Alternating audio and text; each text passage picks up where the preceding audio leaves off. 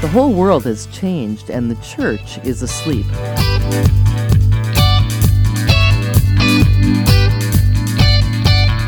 This is Mission Shift, a podcast that shares ideas about reaching out to the immigrant cultures in America today.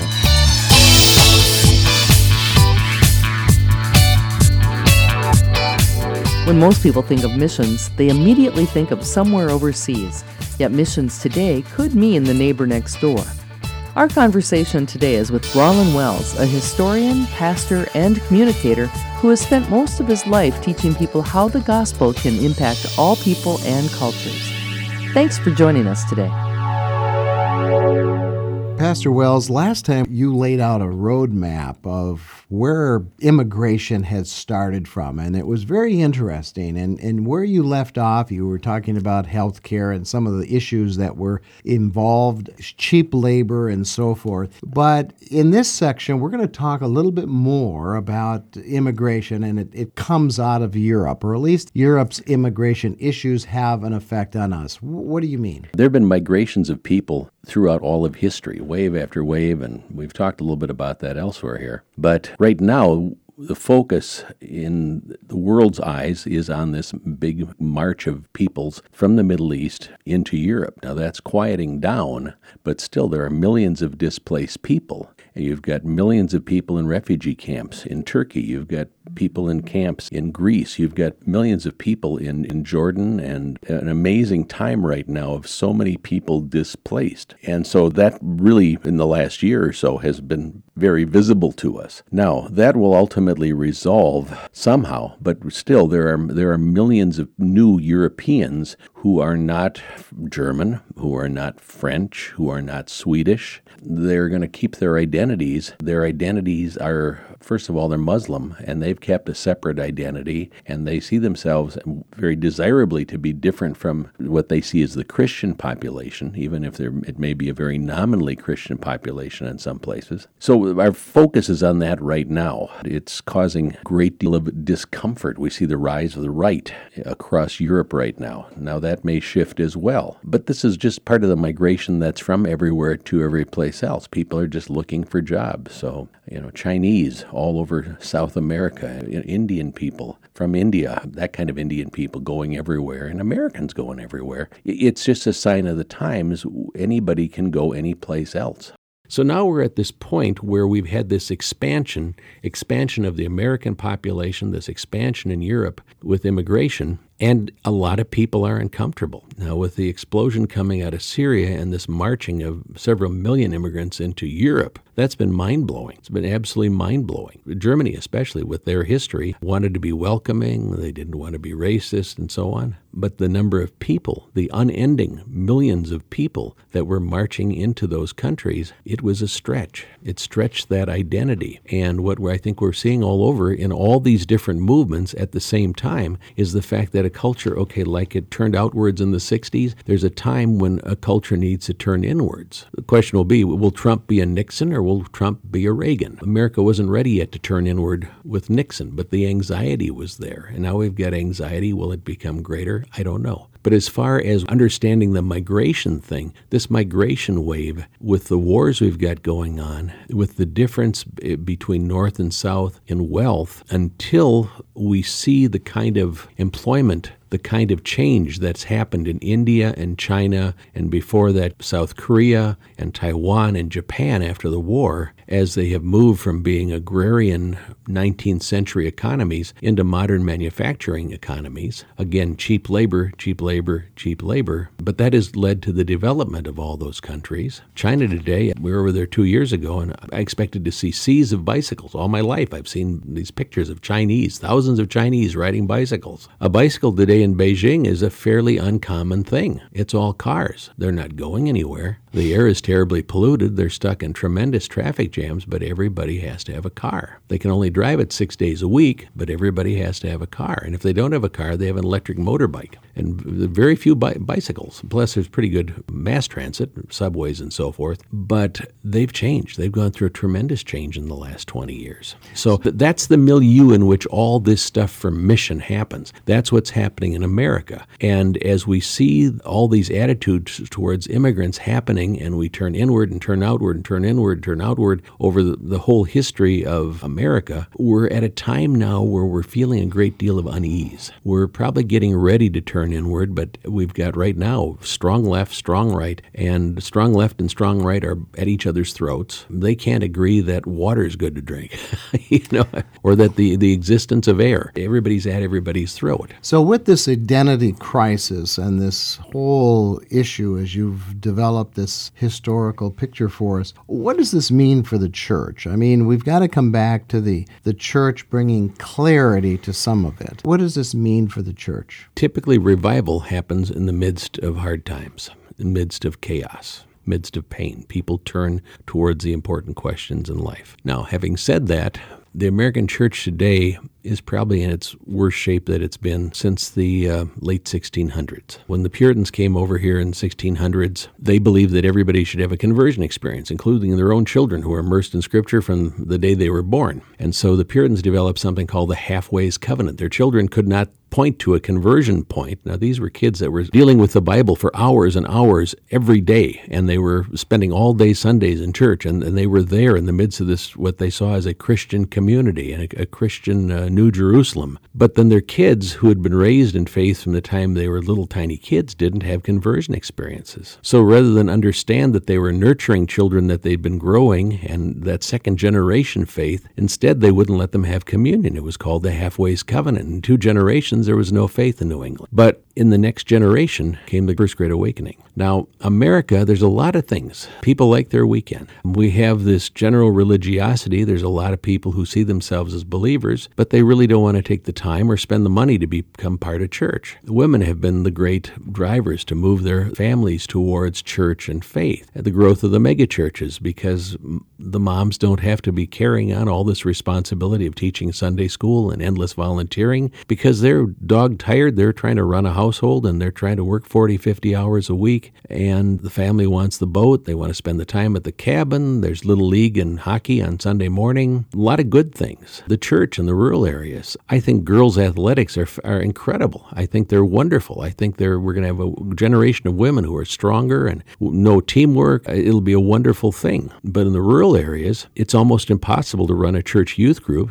because almost every night of the week is taken up by some kind of sports. And if you've got one gymnasium in the high school, then you've got to have girls A squad one night and B squad another night, and then you've got boys A squad and B squad, and then the kids have to work. And 30 years ago, it was almost impossible to find a time for kids to get together in a rural church. And at that point, Wednesday nights were the church night. Well, then you had confirmation, you had other church meetings. And today, the rural church is collapsing, as is the urban church. The suburban church. 4% of 20-somethings are attending church on any given Sunday. So we're seeing the tremendous collapse. We didn't nurture the faith of our kids. There's a lot of reasons for it, but at the time now that we have all these immigrants and all this opportunity for reaching out to the immigrants around us, and now you get another thing that culture and society is saying that Christians are bigoted and they're all Republicans and they're all mean. That's the worst thing you can possibly be in today's generation. All of a sudden, because of the political identification between evangelicals and the far right, and the identification between Trump and evangelicals is a real hard connection to make.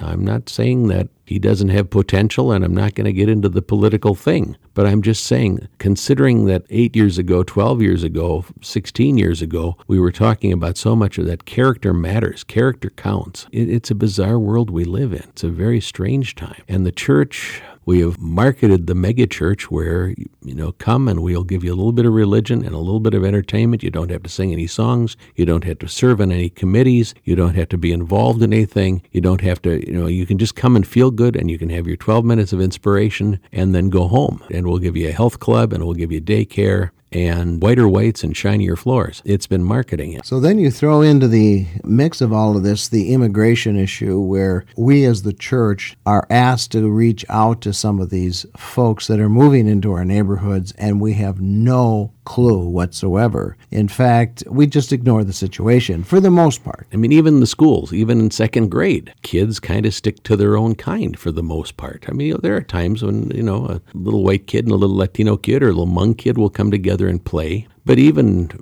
in second grade, kids tend to stay with their own people group, their own language group, their own cultural group. And our churches are just as much the same way. Our churches are people that are about the same socioeconomic level. You've got blue-collar churches, you've got white-collar churches, you've got so many ethnic congregations that have come in and are growing, but typically staying in their own language as a safe place where I can go and be comfortable with people who are just like me. I attend my son's church from time to time, and that church has young families. They're all the same age. They have the same economic, as you're saying. But is that healthy? Is that good? Is that good for challenging that particular age cycle group just to stay in their own dynamics? In other words, how do we get the church out of its paradigm of being the same and thinking about the call that the church has upon it, which is to go into all the world, which now means your own neighborhood? Just like culture moves in and out, and we have to know who we are, and we have to go expand beyond that. I know how important it was when I was in my 20s to have Christian friends. We had a Bible study Monday night put on by a couple folks that were maybe 30 years older than us. They moved all the furniture out of the living room every week, and they had all these kids sitting around with guitars, and the relationships and the Bible studies and that affirmation and that commonality was extremely important. Youth groups in churches and so on were a big deal in the 70s and even into the 80s. Those were important times. I lived through the guitar wars, a guitar in church. Want to see my scars? Those were times of change, and that was a generational marker, and that was important. But at the same time, it was so important to sit down with people who were older than me and learn about life, learn about the next stage in life, learn about how do you live as a married person, how do you raise kids. In the history of Christianity, the church has been multi-generational. In most cultures, most times, it was pretty much a pretty homogenous thing. If you're in France or Germany or even in America, your denomination was probably tied to something of the culture and language you came from. But it was multi-generational. I think for 20-somethings get together is a really good deal. But what does a 20-something know about life? 20-somethings desperately need 70 and 80-somethings that have been through all this, who have been through lots of change, who have seen the world fall apart a couple of times. They need to be learning about how to stay married. They need the village. They need the tribe. They need the clan. And I think all of those things are important. But when everybody's part of the same clan, you lose the tribe. You lose the larger picture. You lose the larger belonging. Well, as you're talking about the generational differences and how that can add to the development of a healthy spiritual and emotional outlook in life, is that same idea true for cultural differences? Is it true for us to be out of our clan, so to speak, in our evangelical clan, and become more involved in ethnicities in their culture? And I know there's been attempts at doing that, but it seems so contrived and unnatural. How do you propose that churches do that on an ongoing learning basis? Well, just like 20-somethings need 80-somethings, and 80-somethings need 20-somethings. They need their energy, they need their idealism, they need their spark, they need to be encouraged to think outside the box. When I go to my Bible, I look at Revelations 21, I look through the end of the book of Revelation, I look at the beginning of the church in Acts 13. I see a multicultural church. I see a church of many tribes and tongues and nations. Acts 13, when Paul comes together with Barnabas and all these other people who were from different backgrounds, Maneas, Simon, who's called Niger, they're from all over the Mediterranean. They could all speak Greek, but they were from many different varied cultures. Now, it's hard. It takes work. We want fast pain relief. We want instant mashed potatoes. If we eat mashed potatoes even, we would much rather go to fast foods. We want everything now. We don't want it hard. We don't want to make a big investment. We want to play on the boat. We want to have fun with our family. And our job is killing us, especially the parents in the minivan years. And yet those are the critical times of energy Those are the people that make the church the healthy church, and yet they're not there. The 30 and 40-somethings simply aren't in the church for a lot of different reasons. But for people to hear the call to become part of a multicultural church or to be involved in multicultural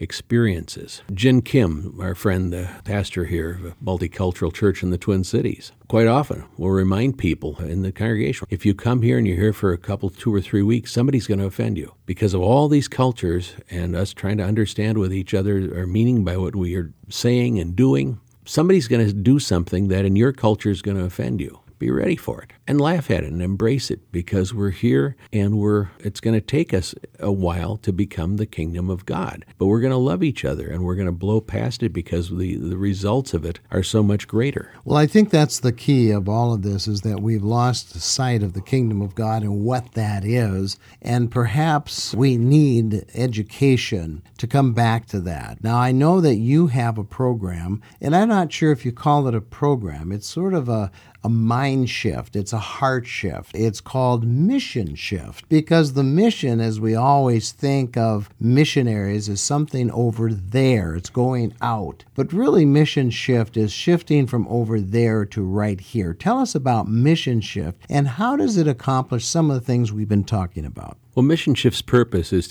to teach Christians to build and lead cross-cultural ministries. So it's about teaching some leadership. It's about opening people's eyes. It's about learning about culture. It's about teaching people to deal with the problems that go along with it. And we've been about this now for over 20 years. And the basic thing is a year-long, 1-night-a-week class, 3 hours, using the leaders of the city to teach the city to the people of the city, and teaching people to understand other cultures, teaching people to look for openings with immigrants, whether they're brand new immigrants or whether they've been here for 6 months or a year or 2 years or 5 years. People that come here, especially in the first year or two, have tremendous needs. And everybody has something they can give away without cost that somebody else desperately needs. And to link that up in order to create relationships, one of the greatest needs for immigrants is to have a friend, just somebody who knows their name, somebody that invites them to their house, to build a relationship. And sometimes it may be a need, but it might be the need of how to buy a chicken at Cub. Might be how to speak English. Might be the dairy farms in western Wisconsin. It might be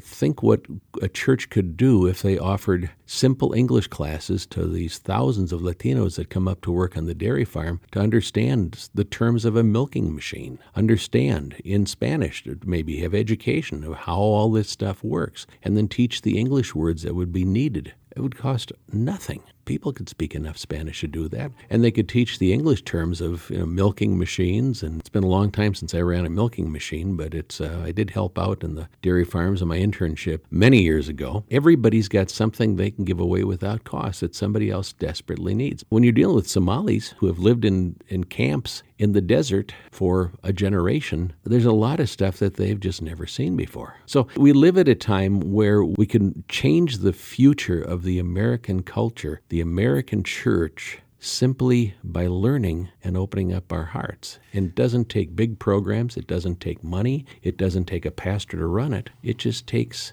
an opening up of our eyes. So Mission Shift, if someone was interested, could go online and they could see a couple of videos, a couple of the courses actually, on video online. Is that correct? We have a 6-video course for congregations for sale. A couple of those videos are for free on the introductory one that talks about refugees. On the web, they're there, and good discussion starters, especially in the middle of the stuff we've got going on today about migrants. Those two, I think, are just outstanding as far as what they say to us in this current situation. And then congregations can use those, can use the video series. There's a free written curriculum that's also embedded on the discs.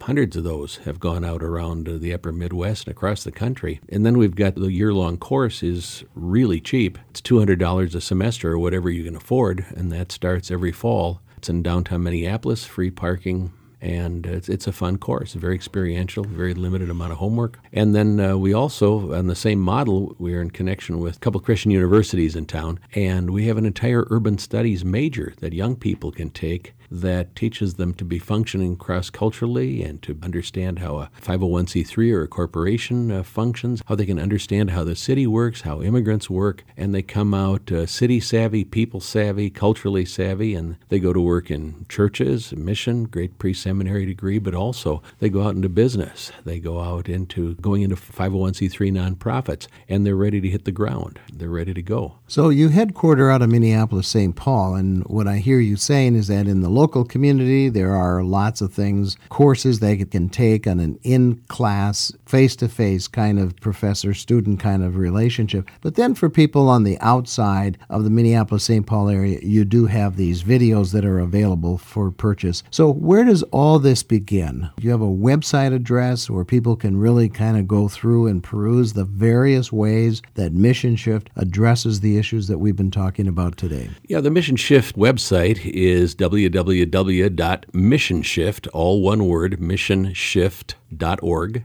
And that'll bring you to our stuff, and there's videos, it explains our course. You can order the video, you can order it on Amazon as well, the video series. The podcast is going up now. This is going to be new, and we'll be continuing to update this and making this available, I would hope, every week or two, and coming up with a way of explaining this stuff. What we started out to do 22 years ago was to create a new model for training people to work cross-culturally, a new way, a new model, a new paradigm, not only for the urban church, but for every church. Every church in America has immigrants under the shadow of its steeple. We originally called our ministry the School of Urban Ministry, and we'd go out to first-ring suburbs that were 65% people of color, and most of them immigrants, and say, well, come and get some training. And they'd say, yeah, but we're not urban, we're suburban. We don't have alleys. Is that the definition of urban with alleys? Apparently.